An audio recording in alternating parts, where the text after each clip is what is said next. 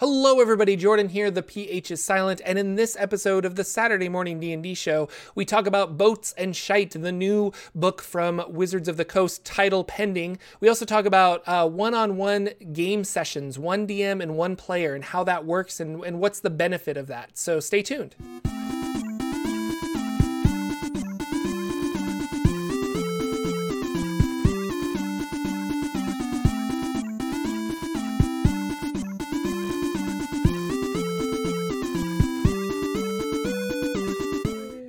Hello, ladies and gentlemen, and welcome to the Saturday Morning D&D show, the triumphant return of the Saturday Morning D&D show. My name is Jordan with a silent PH in the middle, and I'm joined always by my good friend and co-host Sir Lucian over at Sir Lucian Gaming. Say hello, sir. Hello, everybody. I'm here. I'm out of bed. He's here. He's out of bed. He's got quite the cold. Yeah, I do. We were just talking. We are like, oh, man, are you okay? He's like, yeah, I'm just a little out of it is all. Yeah.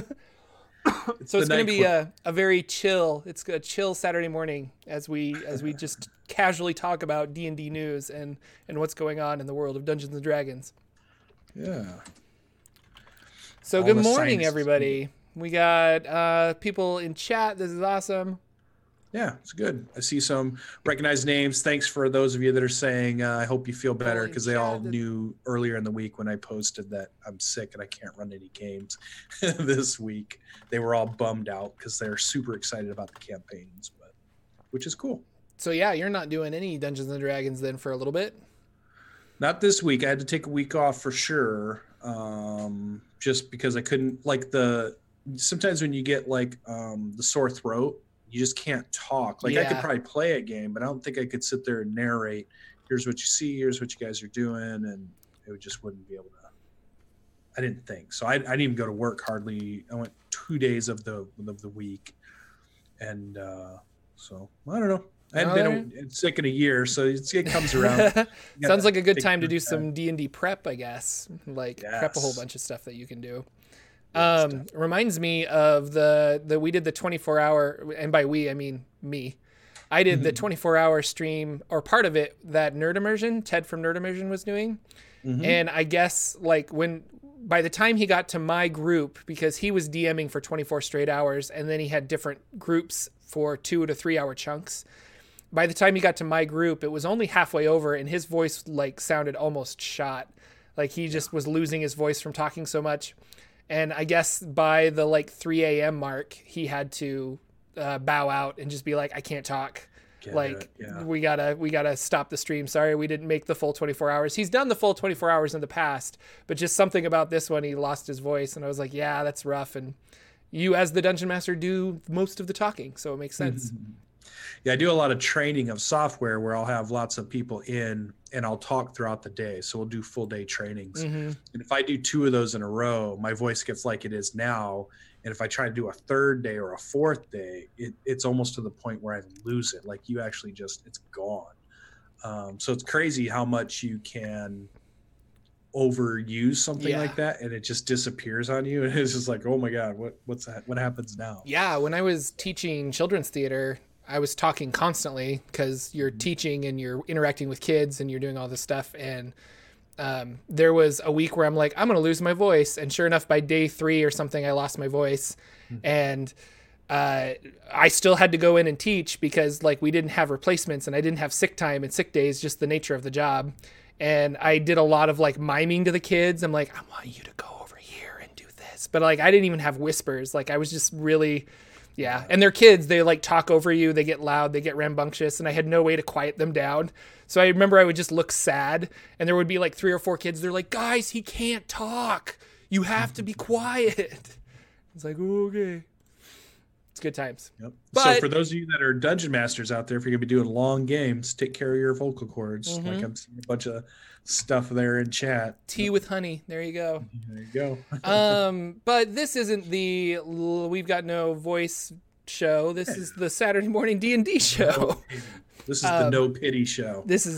So we're going to dive into some of the news. So we missed last week, and apparently last week they dropped quite a bit of news on this new book that's coming out that we still don't really know the title of, that Lucian and I have just been calling the Boats and Shite book because it's funny. But they revealed a couple of pages from the new book, and it looks like it's a remake of an AD&D Greyhawk adventure called The Final Enemy. So a lot of people online are speculating that this new book is going to be like Tales of the Yawning Portal. It's going to be a collection of older adventures that have been modernized for 5th edition Dungeons and Dragons. And this one in particular, The Final Enemy, is actually the last one in 3 adventures that are chained together. So it starts with The Sinister Secret at Saltmarsh, and then Danger at Dunwater, and then finally the Final Enemy. So those 3 modules. So I'm wondering if the book is going to be just those 3 modules, kind of like put together and I'd be surprised. That's it. Or what do you think? Yeah, I'd be surprised because, like you said, that's Greyhawk. Now we did have something to support that theory, right? We get a Mike Merle's Lore You Should Know Greyhawk edition this past week. So you might say, okay, we're talking about 3 modules that were Greyhawk edition. We just got some Lore You Should Know. Are they building us up? But the other thing I thought was interesting is Adventure League just released their Skullport adventures for more of the season. And we know that Skullport is part of the Yawning Portal and the Dungeon of the Mad Mage because you can get to Skullport, which is under Undermountain, which is in Forgotten Realms. So then I was leaning towards, are we going to get this type of, you have Skullport, but then it sends you into whatever is in the waters around Skullport, which then would keep it in the Forgotten Realms and not go to Greyhawk, but still we could still have, Sahuagin. I looked it up before, but there's a lot of different ways you can say it, I think, and a lot of different people. I want to say it's Sahuagin. Sahuagin is some people call it that. Sahuagin, I think I've heard people say, but we'll go with Sahuagin. You can tweet at Lucian later and yell at him for saying it incorrectly. So and then you can welcome to my world where I make Forgotten Realms YouTube videos, and all people say is like, you're pronouncing this wrong. You're pronouncing this wrong. The comments of my videos are just fantastic like that. And but then on Spoilers and Swag, Nathan said we're not going to release any new campaign settings, period, this year. Mm-hmm. So it'd be weird if they jump to a set of adventures that are Greyhawk adventures. But so I'm playing, I guess they could totally take this adventure and just place it in the Forgotten Realms, though. Because there are Sahuagin in the Forgotten Realms. They could create some kind of underground city for them to, or underwater city for them to live in. And so even though it's a Greyhawk adventure, I feel like they could place it in the Forgotten Realms, and maybe that's what they're doing. I don't know. Yeah. And it definitely was, it was very dungeon-like because the 2 pages they showed us, they showed us an underwater, almost like Thunderdome-ish picture that showed fighting lobsters, right? And that almost made it feel like it was an entertainment thing in a city somewhere. So we must be going to be able to see an underwater city that's probably ran by these creatures, and then the adventure has to do with somehow those creatures. And we know if we do Sword Coast, that it could fit anywhere in Sword Coast. It could fit Skullport. I would assume it could fit anywhere like near Skullport. It doesn't feel like anything has pushed us back towards the rest of Faerun, though. So it still feels to me like we're still kind of centered in Sword Coast area at this point. I feel like, but I don't know. We haven't seen it quite yet. They've got the big stream has already been set for dates and where it's going to be at. They spoiled that. And they said they were going to make it bigger and better than it was last year. So we'll have to see that. More celebrities, more. And that's when they're really going to announce the book, right? I think so. And that's in. Actually, I shouldn't have even said that because I don't know. I think that's the one that's in May. It's in May. Okay, I was going to say March, but I was like, that seems too close. It's got to be May. I think we'll have an announcement before that because they're going to want to tell us what the name of it is. I would assume. But it's got to leak by then because they got to start telling these people to show up, and these people need to buy tickets to get there and get the sets built and all the stuff they're going to do and all the games they're going to run. Because it sounds like it's a lot of YouTube celebrities and streaming celebrities will be there also. So they've got a lot to organize to do that. So hopefully Greg Tito tells us what we're going to get pretty soon. Yeah. So I think it'll be interesting. Underwater adventure, we get some underwater rules. We get some ship rules with that, most likely. I'm anticipating probably some new sub races of some sort. Maybe a full race, maybe a new race of some sort at that point. Maybe a class. I still like my theory that it's going to take place off the Sword Coast around Lantan and stuff, just north of Chult, and Lantan will have the Artificer, and that's where we'll get the new. But like, I don't know, with the release of this, I really think that it's going to be like Tales of the Yawning Portal, and that it specifically is going to be just a rehash of some older stuff with maybe here's half the book is the adventure, and you're right, the other half is like, here's some underwater rules and some boats and ship rules and stuff for you.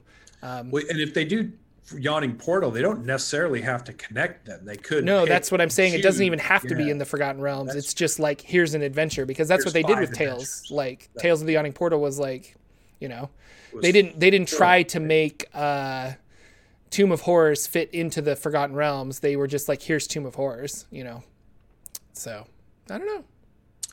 I could see that. That actually makes more sense now that you say it that way too. I could see one that's a little bit more, they could be loosely connected, or they could be used as piecemeal to put somewhere in your campaign, depending on where your campaign is. Get another book like that out early in the year, just to put some more. But that's a very GM-centric book, and that makes sense because we just had Guildmaster's Guide to Ravnica, very all the player base centric, like players can use that, GMs can use that, people that love Magic can get that. That was a very nice Well, that was really a campaign setting. I'm going to disagree with you. I think it was very much for game masters and like obviously fans of Ravnica, but like that book was, the more I read it, the more I'm like, this was a campaign setting. Like if I want to play in the world of Ravnica, that's what this book was. So yeah. But I think it's more of a book that players would buy that than they would have bought Dungeon of the Mad Mage. Correct. Yeah, that's true. Like that one seems to me is more, I mean, there's nothing in Dungeon of the Mad Mage that a player would want except just to know how that adventure went. Whereas you've got a you want the stats for the Loxodon, or you want the stats for, the Simic or any of the other stuff, or you just want to know about the lore. I could see them buying that book over the other ones. Yeah. But you're right. It's not like a Xanathar's Guide to Everything, which I think is more of a better example maybe of everybody wants that book. But if it has the Artificer in it, I can almost guarantee that everyone's going to pick it Everybody's going to buy it. Yeah. It's got a new class, then it's going to be player centric because the players will have to have it if they want to play it. So it'll be interesting. Been a while. We were, I was on D&D Beyond a couple days ago, and we were going through, like, there are so many races. They've released so many different races for Dungeons & Dragons 5th edition, but not a single new class yet. And it kind of amazes me that we have like Loxodons and goblins and lizard folk and all this. I mean, they're like, when you put them all together, there's so many races, and then you go to the classes and it's the same stock classes. And granted, Xanathars came out and gave us some different spin on those classes, but we still haven't had like a new class, which the ones that come to mind are the Artificer and the Psionicist, like a psionic kind of class. And so it's interesting to me. I wonder if that's because 3.5 kind of got so bloated with prestige classes and various other things that they were like, we're going to keep the classes, like people will understand Dungeons and Dragons if we keep it more simple and based in this is what we offer. And so maybe, I don't know, they've been hinting at the Artificer for so long that I really feel like it has to come out in 2019, but I could be wrong. And if they go and like when we're talking about a new class, because we've talked about this a little bit before. We've seen renditions where the Artificer is put in as part of one of the other classes. It's almost like a subclass choice. But this feels like now the way they're structuring it is it's its own class.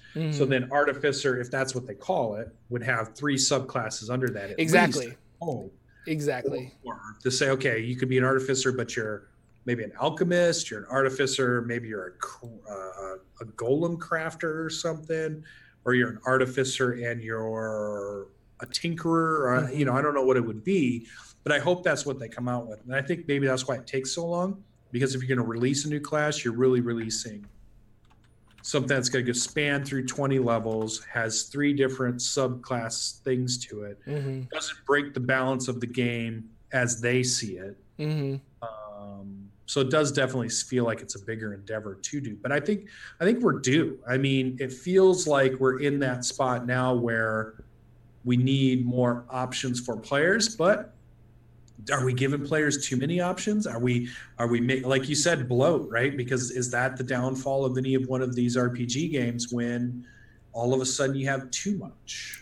And I think, yeah, like, and I go back to 3.5 where it's like, oh, at the tail end of it, like, you want to make a character, here's like 27 books that you can pull things from, and people are min-maxing like crazy because there's so many options and they're able to like super fine-tune a character. But that's not everybody. Like, a lot of people look at that and they're just like, I'm going to step away from that. That looks too complicated. And I think about myself, like, I feel that way with Pathfinder. Like, I've read Pathfinder and I've tinkered with it and it looks really fun. But at the end of the day, I'm like, there's so many books and there's just so many rules and there's so much of this, the only word I can think of is bloat, where it's just like they published so much for this setting that, I don't know. And here we are complaining that we're not getting enough for 5th edition Dungeons and Dragons when they're probably on purpose saying, like, let's, you know, kind of trickle this in at a good pace so people have a time to digest it, you know? Right. And that's the thing. We always want more, but then there's always, oh, where's that line of we got too much, they give us too much or whatever. And it's not their fault. They're trying to meet the needs of a growing community that's just exploded. Yeah. And, you know, you hear loud majorities of people on the internet or however they're getting their word out there, because there's this big group that wants, you know, they want Dark Sun. There's this big group that wants Spelljammer. There's this big group that wants more classes. There's this big group that wants more races. There's this group that says, hey, you're going too fast. You're releasing stuff too much. The books are way too expensive for me to buy 5 of them a year. You need to slow it down. You know, so there's all these different groups. And so which one do you pick when you're going through that? I think what's really cool is we've gotten some good books. We've gotten some really good stuff to run games in. I've seen some good campaigns that have started in like the Ravnica series, like Adam Colwell's running one that Jace Must Die, which just is that's in Ravnica? Yeah, that's it. He's doing a Ravnica series. That's really cool. Yeah, I've seen a couple other people doing Ravnica. I mean, Ack Inc. went to Ravnica in the last couple of live shows, so that's been cool. We've seen that. We've seen people like WebDM have been doing a Spelljammer-ish style game. They're doing a Dark Sun style-ish game. So we've seen, you know, the Greyhawk channel does a lot of the Greyhawk stuff. So all of the different little factions out there of us, we're all playing what we like to play, and we like get to make our worlds in the way we want to. So it feels healthy. It feels like you can find a game that has lots of different styles. So I think we're in a good spot. I just hope that we see some more stuff that just doesn't saturate us, and it doesn't just, like you said, just overbloat or overkill, and then start the downward spiral. Well, like, and I don't know. Going back, I think I said this on the last stream, which was like 2 weeks ago or maybe 3 weeks ago. I said this, but like, we don't really need like Spelljammer and Dark Sun campaign settings, because you can just use the settings that are already there. Like, take the AD&D Spelljammer setting, maybe you tweak a few things here and there to make it work, but it's not difficult to tweak. Like, it's the lore and the history and the setting are still there in those books. And so kind of going back, like, we don't really need the 5th edition stamp of approval in order to play these older edition or these older campaign settings. Case in point, you know, Pruitt's Starfinder campaign, or Starjammer or Spelljammer, blah, blah, blah. Spelljammer. So keep that in mind. And like, it would be nice. What we do need is like rules for things like psionics, because you can homebrew those, but like, you know, it would be a lot harder to balance it yourself, as opposed to have something that's play tested and has the stamp of approval from Wizards of the Coast. So, but yeah, that we don't have yet. Yeah, true. So I don't know, back to boats and shite. It's going to be, I'm excited for it because I played the hell out of Tales from the Yawning Portal, and I used a lot of that stuff for my homebrew game, like a lot of puzzles and a lot of traps that were in the adventures that I didn't end up running. I used, so I had a lot of fun with that book, and I think that's a good one to try out D&D with friends, because we were just like, hey, like, I think we finished one campaign arc and my friends wanted to try different characters. So I'm like, I'll just run White Plume Mountain. It'll take us maybe 4 or 5 sessions. We'll run White Plume Mountain, and we had a blast, and it's a lot of fun. So that book I really cherish, and I think it's one of my favorite D&D books that 5th edition has come out with. So if they come out with something similar, I will enjoy it. And I think Skull Dixon points out in chat a really good point. Many people out there who are fans of this genre have put in the time to convert things. Like even when I did the Lost Temple of Tharizdun, which was an AD&D module, there was somebody that went out and did the time to convert that to 5e. So just about everything that's out there, if there was a fan of it, they've decided to convert it to 5e anyways. Yeah. So if you just look around or you search, whether it's DM's Guild, Drive Through RPG, or some of those other areas, or just Google, you might find somebody who's actually already put in some of the work to say, here's what it would be if you want to run that in 5e. So I found that for Spelljammer. Like there's lots of 5e material that's just homebrew stuff that somebody made for Spelljammer that is surprisingly effective and really awesome. So yeah. Cool. Yeah. So that's that. News. We had a question in our comments, which I thought was really cool. And go ahead. There's one more thing. We were supposed to get the newest Unearthed Arcana article this week, but it sounds like Jeremy said it was going to be late. So it sounds like we're going to maybe get it next week or at the end of the month, very last week of February. But we will get it is going to be the Artificer. It is going to be the class. So we're going to see what the UA article is going to look like. So we are going to see it, and we should see it before February is out. So we'll get a good look at it at some point. Yeah, no, that's going to be good. I'm looking forward to that because it's been 2 years since we had an Unearthed Arcana on the Artificer. So yeah, cool. We had a question in our comments that I thought was really cool that we were kind of talk about here. We'll see how long we talk about it.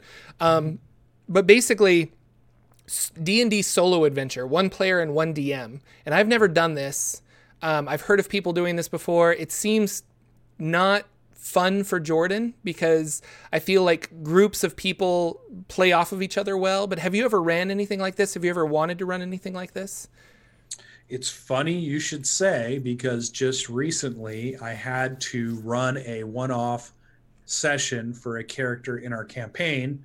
So I guess there's a couple of different ways to look at that. There's like running a one-shot with 1 player. There's running a full campaign, like each week you sit down with that 1 player and you run. So that's kind of a little bit of a different animal. And I've even seen people start to talk about how to play without a player, like a single player. That sounds so silly. I know it does, but there are people out there that I think that's called writing a book. Yeah, I remember as a kid, somebody showed me Dungeons and Dragons, and I thought this is the coolest thing ever. And it was over a summer. It was like over just a couple of weeks, and then they were gone. And then everybody I talked to had no idea either what I was talking about or just kind of laughed at, like, that just sounds like some kid game, whatever. Yeah. So I could never find anybody to play right immediately after I was introduced to Dungeons and Dragons. So what I fell back on was Choose Your Own Adventure books. Was as close as I could get as a kid back then to still be able to get this idea of I'm role playing in a game and doing it. So taking that to the extreme. So recently in a campaign, we had a character who decided they wanted to contact the Raven Queen, who is like kind of their patron. And I thought it'd be really cool if I just let that character disappear. The party couldn't find them. And then later that week, me and that person would have a one-on-one session, like a full-on we sat down, we scheduled it, and we played a full session of them in the Shadowfell going to see the Raven Queen and what all was going to, and I had no idea what was going to happen. Like I wanted to play it as a full-on one-on-one session. And before that, I'd never done anything like that. I'd always played games where we've had anywhere from, I think 3 is the smallest I've ran. And the largest I've ran is, I want to say 7 at this point. 7 in my campaign, which was a nightmare. So 3 was really good. 4 I like a lot. 5 is where I don't want to go too much past. 7 was crazy. But I do like this idea of a one-on-one session. Here's the one thing that I thought that I learned from this. The one-on-one session allows you to get really deep into a character's backstory. And sometimes there are players that's what they want. They want to be able to get deep into their backstory, but it can't be done if you have 5 other players in the group and you have a big overarching storyline that never really touches on what their character does, because they're always chasing the big bad guy, and that doesn't have anything to do with their character. So a one-on-one session does allow you to develop a deep background story with a character. But I always find it kind of the trade-off to that is, but I have a few more friends that would want to play, and we don't get enough time to play 4-hour games anyways. If I'm only playing with one-on-one, but I still have 2 other friends that want to play, shouldn't I get them in there too? Because we only get 4 hours in a given week to play anyways. It's not efficient. But it tells a really cool story, I think, when you're doing just one character. So it's very interesting to me to do it. And then I did a second one where, again, our character got taken prisoner. The group had to run. The one character got dragged down to the jail cell. And in this one, we just used Discord to talk about what happens for him during this time that he's been captured. Yeah. Instead of a session, we just kind of role played it out through a forum of some sort, whether it be email. We use Discord because I love using Discord right now to role play stuff, because we're getting some of the best character role play I've ever seen in the Discord. When people have time to think about what their character can say, the dialogue comes out way better than it is on spot. So I'm a huge advocate for it right now. So we did another session where he's been captured. He finds his way out. He finds his way back. And how does that lead into the story? Which is really cool. So I've done both. And I think there's pros and cons, just like any style that you're going to run. You're going to find some pros and you're going to find some cons. And it was fun to take one character and really dive deep into, because I kind of played it with this Raven Queen thing, like, hey, why are you calling my name? Who do you think you are that I'm going to deign my presence on you? Why do you keep trying to bug me here? You were like little small fry. I'm the Raven Queen. I got shit to do. And so I wanted the character to feel uneasy about that whole thing. And it worked out. It really worked out. And I think that character, both of those people that played those characters where we did some single stuff, sent me messages out of the game and said, man, that was really cool and really fun. What's happening with my character now and what this whole thing means. And I felt good about that. I felt like, okay, that's cool. They really felt like it was meaningful that they were able to do it. Yeah. Owen Carey in the YouTube chat said that he uses it one-on-one sessions to introduce a new PC to see how they get into the party. And that was something that I was thinking of too, because there was a 4th edition D&D podcast called Critical Hit, I think. And I listened to that for quite a while until 5th edition came out. And then I kind of switched over to a bunch of 5th edition podcasts because that's what I was playing at the time. But they started with a one-on-one session where the guy had never played D&D before ever. And so it was more of a, well, let's just walk you through the process of D&D one-on-one. And they were able to he was like, I think he was an elf in the Feywild. And they were like, you're graduating from school, from like Eladrin school. And we're going to have you go through these trials, but these trials won't kill you. If you end up dying, you will be healed, kind of a thing. But even though they're illusions, you should treat them very real. So he made it kind of like you have a safe place to really explore your fighting styles and stuff like that. And there's not a lot of long-term consequences for this. And he was level 1. So it was a way for him to kind of like play around and explore, like, oh, I can go here, I can do this, oh, I can do that. And the attention he got was probably really good for a first-time player. There's something to be said about sitting at a table and learning from your peers playing, but there's also like being able to continuously play and continuously make decisions and see the reaction of the dungeon master. So one-on-one sessions like that seem really interesting to me. I don't think I could do a campaign or like more than a couple of sessions of one-on-one, but I really like this idea, especially if I have like a new player. It's like, why don't you come over, maybe just for an hour, maybe 2 hours, we'll play D&D and we'll figure out your character and we'll figure out how they meet the party, so that that character has a backstory that's not something they wrote, but something that we played through. And then the dungeon master and the player have a more synergized view of that character before, putting it into a regular party. So I don't know, when we read this conversation, when I read this question, I was like, nah, I don't really like one-on-one stuff. But after listening to you and just thinking about it, I was kind of like, that's actually really interesting, and that could be cool. And Discord would be great for that too, if you have a player that's like willing to just be like, yeah, I'll chat it out with you.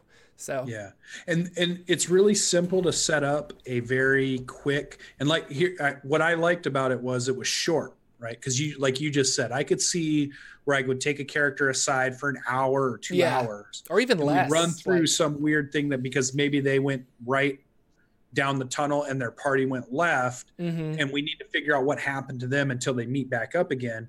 There's just these little, I think of them as like vignettes of little things that happen to that character. And that's the way I'm kind of treating them, to add flavor, to add story depth. And it doesn't take up a lot of my time if I want to schedule something and say, like Danimal was there. I killed his character, so he was really funny about it. But it was like we got this really cool thing because he's doing a Sun Soul sorcerer, and he's committed himself to a god in this campaign, and we got to have an interaction between him and his god. He got to make some decisions that were binding, and we're gonna really drive his character forward from where it was. And it took us about, I don't know, maybe 30 minutes, 40 minutes of typing in Discord to do it. And then with Iravel, who was the one that wanted to go to the Shadowfell, we played for about an hour and a half. We rolled maybe 2 dice. Like, he did a perception check at one point. He did a history check for something else. And we just unraveled a nice little smooth story. And it was something cool to fit in here or there throughout the week that I think I had never done before, but I want to do more of. And like you said, if I had read that 2 weeks ago, I would have said, one-on-one. To me, I'd be like, that's not efficient. I've got a lot of people that want to play games. I've got 30 people in my Discord asking me constantly, hey, when's the next time you're running a game? I want to play. I can't say, okay, set up 30 one-shots, one-on-ones. Yeah. That's just not going to work, right? But I do see the value of it now that I've done a couple. Yeah. Building in-depth story. Keep them short. Only do a couple here and there. Don't overdo it. But it can add some depth in there. And I found it really fun. And it was nice as a GM to not feel overwhelmed with everything that's going on. Because if you have 6 characters and they're all doing things, and you have, 12 creatures fighting those 6 characters, there's a lot for you as a GM to keep on your mind about what does this all look like spatially going on? How much time is passing? What's the world reacting to all this? You've got a lot of stuff going on in your brain. Whereas when it was just one-on-one and all I had to focus on was what this one person said in the dialogue between me and that person, and just that moment, it felt really nice and concise. It felt really focused in, and I didn't feel the pressure of having to keep everything on in track. Whatever my brain wants to say there. I don't know what it wants to say. It's like all in sequence. And it worked out. It didn't feel as much pressure because it was just the one person, but it still felt good. It still felt story-wise really fun to play and good. So yeah, maybe I'll try that the next time I have that, like, hey, I've got my 4 players, but that 5th player really wants to come in. I'm like, well, why don't I mean, I'm even just thinking out loud, like Hot Springs Island. Like, I have 4 players for that. And if I had a 5th player that wanted to start playing, I would have to take them and be like, okay, how did you get, and we really should do a one-on-one session for how did they get to the island? What experience have they had on the island, so that when they intermingle with the regular party, they have that backstory. And that would be really fun. So not that I'm looking for a fifth player, but if it happened. So yeah, because I'm raising my hand. And I love the point that you brought up, that if it's somebody who's new to the game, that could be a very awesome way to introduce them to the game. Yeah. To take the pressure off them of just throwing him in with a group of people who already have ties, already have relationships, already have etiquette with each other because they've been playing for a lot. They have inside jokes, they have all kinds of stuff, and then you bring that new person in, they're trying to fit in, but they don't know what everybody's talking about. They don't know about, oh yeah, this, remember that troll with the one eye, ha ha ha, and there's like, I don't know what's going on. So yeah, I can see how that could be really cool to bring them in and say, yeah, when you want to use this, you're rolling a d20, you're adding this, you're adding that. They don't feel pressure also because they don't want you to take up a bunch of time to teach them, because everybody else is waiting around. So they feel guilty about that. And they're just like, no, just go on. I won't do that. I'll just hold my action, or I'll run over here and not do anything. Yeah. But in a one-on-one session, they can feel good about not taking up everybody's time because it's just them. Right. So I see now, after you had said that, that's a great way to bring somebody brand new into the game. Yeah, 100%. So good question. Thank you very much, Jose. Last name. Yes. I'm really bad with pronunciation, but thank you for a great question, and I hope we answered the little bit of what you wanted. So, Lucian, have you played any games recently? What's going on in the world of Lucian and D&D? No, the only game I played is lay in bed and sleep. That's the game I've been playing. Actually, I did play on Tuesday night. We played our Tomb of Annihilation. We were finally back after that's a pretty with long Anaris, break. Right? Anaris? Yep, on Anaris' channel. We brought in a brand new player, Star. She did an awesome job. She's brought in a Tabaxi. The funny thing, actually, now that I think about it, there is something I want to talk about. It happened finally. There's one thing, like everybody has their when we talk about role-playing games, especially if you play some of the other style role-playing games, you might hear people like at conventions and stuff talk about X cards or things you don't like, or things that are, kind of push you past your boundaries, or just things you're just like, I'm not interested in. And there needs to be a way that you can communicate that so that people aren't, uncomfortable or whatever. So there was one thing I've always hated. It's not like I'm uncomfortable in a bad way. It's more like a pet peeve thing, is I'm throwing my characters in jail.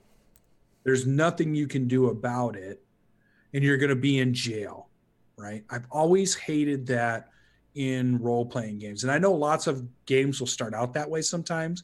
They'll have you roll up your characters, and then all of a sudden I'll say, okay, you're manacled in a slave ship, and that's where our adventure's starting. You're slaves on a ship, you're rowing, and I hated that. It always drives me crazy. So this happened to us in Tomb of Annihilation.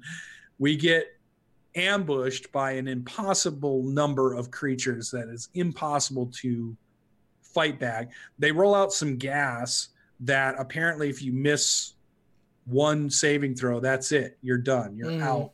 You're just knocked out.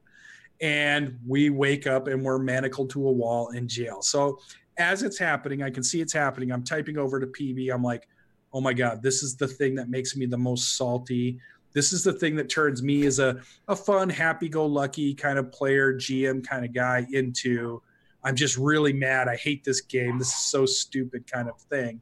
And she was like, well, we'll see what happens. And I'm like, I sat back for the first time. I said, well, let me just see how this goes. How bad this is going to be. And it actually wasn't that bad of an adventure. It wasn't this weird thing where every time you try to do something, they thwart you. Like, I want to try to pick this lock. Well, you can't pick the lock. The lock's this. Okay, I try to find a secret door out of the jail cell. Nope, there are no secret doors. Okay, I try to, it seems like every idea you have, they're thwarting you in some way. That didn't happen in this session. So I felt way more comfortable, and I didn't get over salty about it. I just let it play out, and it was actually fun. So it was the very first time that at any time I had played in a game where I'm a prisoner and you've taken agency away from me. I can't do anything.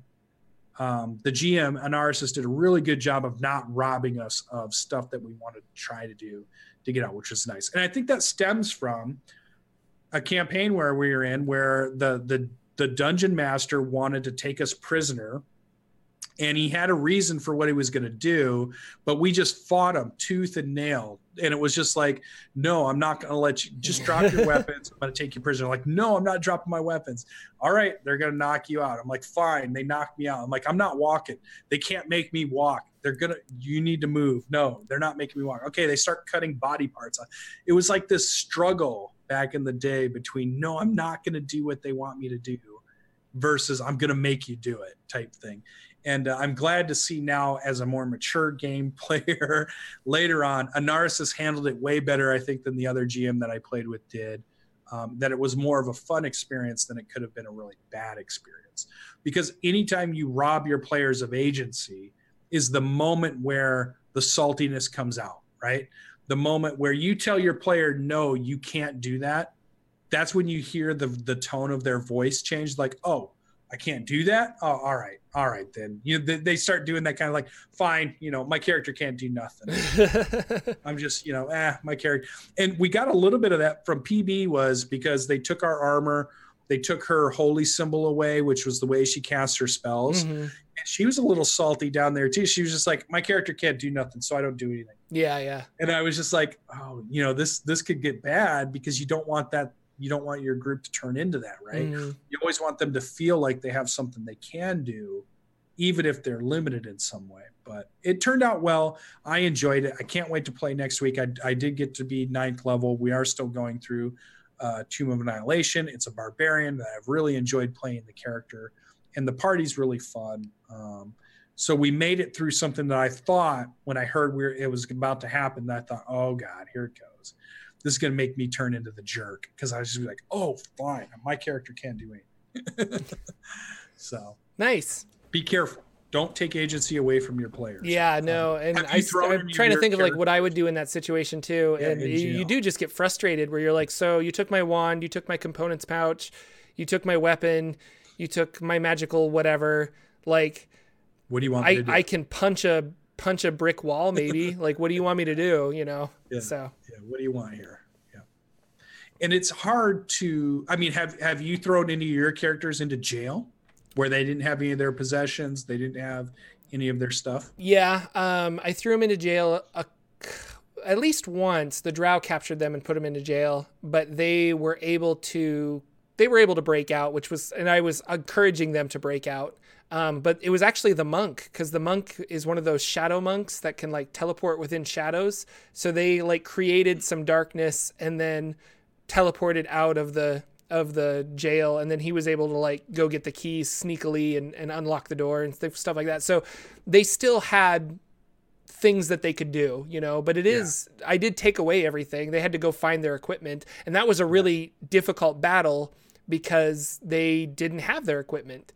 They ended up fighting a Drider, and it was, but that's where like the monk really shined actually, because he's like, I've got my weapons right here, like, and so he was able to tank and dish out quite a bit of damage compared to the rest of them. So, yeah. Well, our Warlock did the Misty Step, and she kind of has that ability to talk. And she told my character, I'm going to do something. Mm-hmm. And I'm like, okay. I'm like, all right. Well, and the Barbarian really is somebody you can almost not keep shackled, because when you go rage and you get advantage on athletics checks to break chains and bars and things. Yeah. And even if you set it at a DC 20, I'm getting a +7 or a +8, and I got advantage on that roll.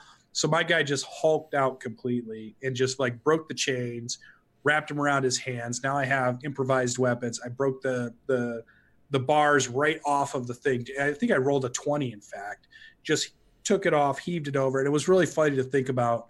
We kind of imagined it was like you jailing the Avengers, and the Avengers is like, okay, we're in jail right up until we don't want to be in jail. And it was just like, okay, Hulk out. And we're just like crush everything. So it was pretty fun.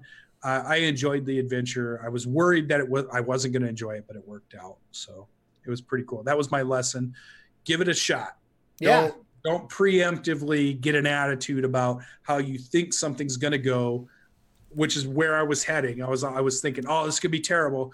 No, give it a chance to either become terrible or maybe it won't be terrible. Mm-hmm. Just give your DM a chance to see where it goes.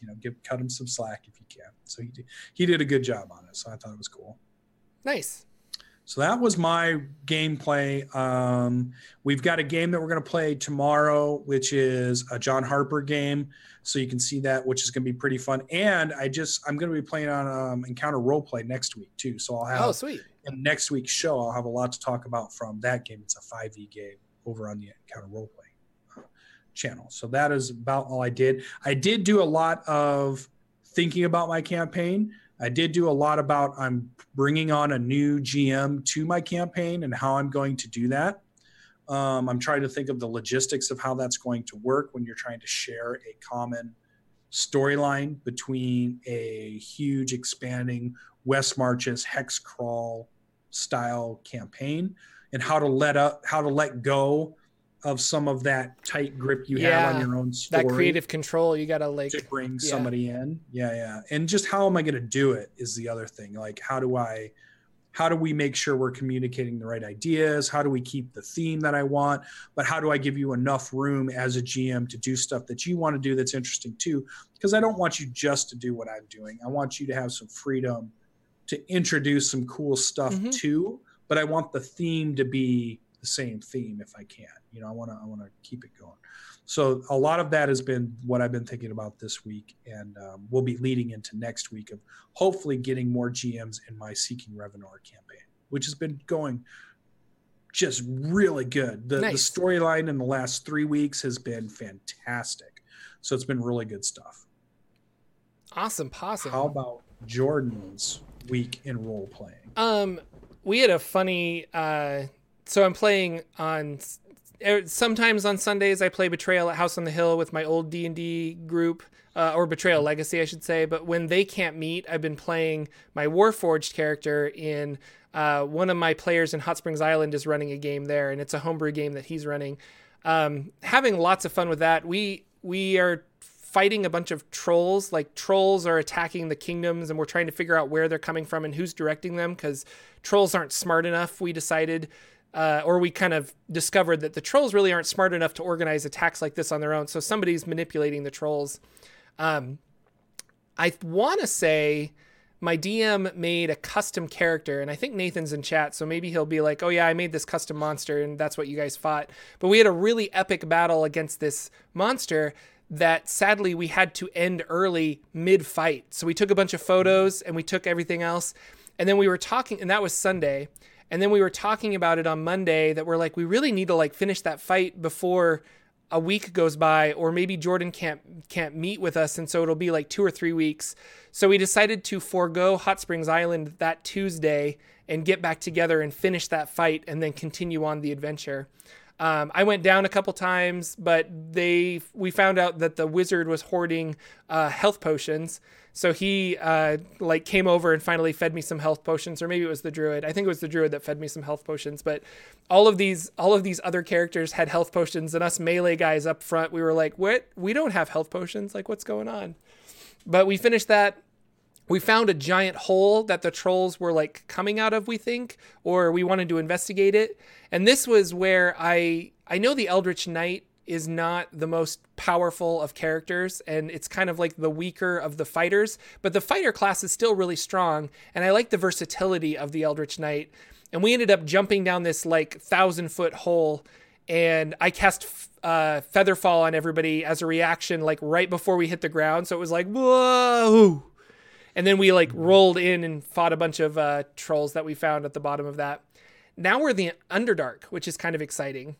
And I like the Underdark a lot. I like caverns and exploring it. So it's going to be, I'm excited for where the campaign is going. And it's going to be, hopefully it'll be really interesting. I'm sure it will, because Nathan's been putting together like a great campaign so far. And we think the drow are manipulating the trolls. So it's one of those like let's dive in and see if we can find some drow and maybe some drow cities and cut the head off the snake, so to speak. Like, we'll just go to the source of it and try to get rid of it. In Hot Springs Island, like drow as a character, because they're the one type of race character that seem to be a challenge for RPG groups, like the drow, a group of adventurers. Yeah, because they have unique spells. They have several types of drow that you can use. Yeah, driders and all these other things, and they can pose a pretty cool challenge to a group of adventurers. And they're always applicable. Like, there are drow that are good for like 5th level players, and then there's like the matron mother that's good for like 15th level players. Like, there's a wide range of drow in the CR system. So I always thought that was interesting. I'm excited. It's going to be a lot of fun. As far as Hot Springs Island, we didn't play this week. My players are still mulling over what they got a wish. I think we talked about that 2 weeks ago. Yeah, they haven't used it. And they haven't used it yet. They're still like trying to figure out like what's the best use of this wish. But they did find a magical great axe that the barbarian has. And I didn't invent this. This is in the adventure of Hot Springs Island, but it does double damage to creatures that are fire-based. And they know that the guy that is kind of running the island, his name's Svarku. They know that he's an Afridi. So they're really excited for this. And they had a battle against some salamanders, and these salamanders like whooped their butt last time. But now that the barbarian had this axe, he was doing double damage, and sometimes he was critting with 3d12 with his great axe, doing double damage with that, and they mopped up the salamanders up really well. They're also a level higher than they were the last time they fought him, but they're having lots of fun with that. And I'm in a position where we're kind of coming to the end of Hot Springs Island. Like, they're going to want to close it up and figure out, how do we repay our debts? How do we get off this island? How do we save the Night Axe Ogre tribe? How do we save a lot of these other organizations that are within Hot Springs Island? All of them seem to collectively hate Svarku the Afridi. So I think that's where they're going to go next. Like, they might do a couple of them other side missions to get to level 8 or 9, and then they're going to dive into that. But they're all really close to level 8 right now. Not all of them, but most of them. And we'll see. Like, I'm excited to, I think I said this in another stream, but I went on Reddit and I talked to the writers of Hot Springs Island, and I'm like, how do you end this adventure? And they're like, well, you can end it a myriad of ways, but there isn't really an end, which is intentional. Like, you could potentially just keep playing in Hot Springs Island for as long as you want. And that's intentional. Like, that's how they wrote it. That being said, I think my players really want, like, how do we finish this? Like, how do we beat the bad guy? How do we conquer Hot Springs Island? So now that they've got this axe, they know where Svarku is. They've kind of got like a game plan. I'm really excited to see where they take the adventure. And I've been slowly prepping certain end game things. Like, I want to make sure that this final battle is really epic. So how do rather than rolling randomly, how can I kind of prep that ahead of time? And so that's what I've been thinking with my Hot Springs Island. Been lots of fun though. So. And then, so what happens after that big battle? Do you guys start a new campaign? I think we want to. Like, we were talking about starting a new campaign. Everybody's got ideas for other characters, and we were even joking the other day, like should we kill off some characters so that we can play some new characters? And it's like, oh no, don't kill me off. Like, I love my cleric, but people are itching at the, they're scratching to play a new character, I think. So that's cool. Yeah. So I think we'll play another campaign. I'm definitely game to run another campaign. I don't think I could run. I think Jordan, personally, I can't keep track of 2 homebrew games, and I don't want to say I'm not creative enough, but I'll say it. I'm not creative enough to come up with 2 homebrew games and puzzles and traps for both of them. I agree. Every week. Like, I think I can do that once, and I can have my homebrew world, and I can do all this other stuff. But if I'm going to run more than one game, it needs to be a pre-written adventure that I can just kind of open the book and be like, what are we doing today? So I own all the 5th edition stuff. So I'm going to be like, I'm still willing to run a game, but we're going to play Tomb of Annihilation or Out of the Abyss or Storm King's Thunder and maybe run through one of those instead, which I've been also really wanting to play some of those adventures that I bought and haven't had to.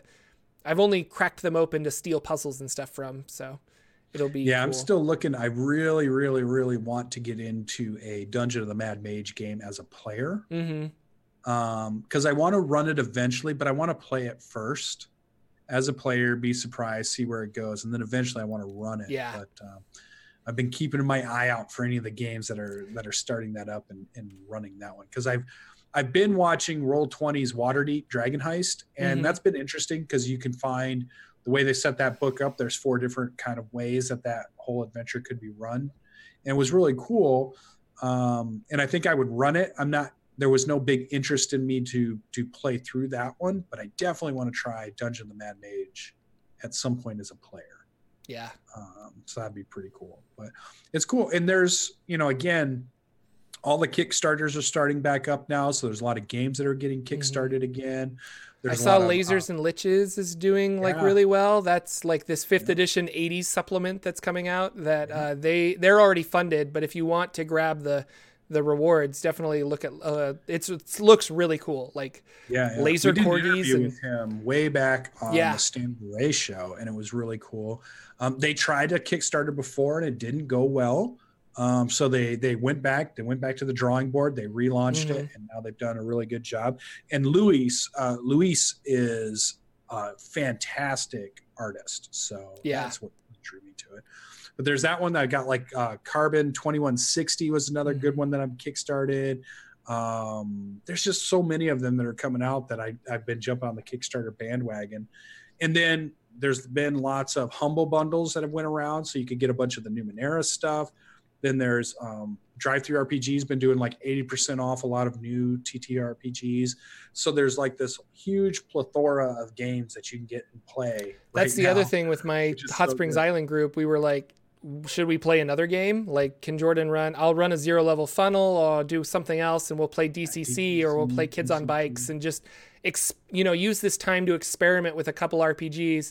Find one that we really like. Like, hey, we really like Numenera. Let's do like a 5-week run of Numenera as opposed to just a one shot. So. Yeah, I hear you. It's fun to have players that are creative and interesting. So, Jose is in chat on YouTube chat, and he says thank you for addressing his question. So you're welcome.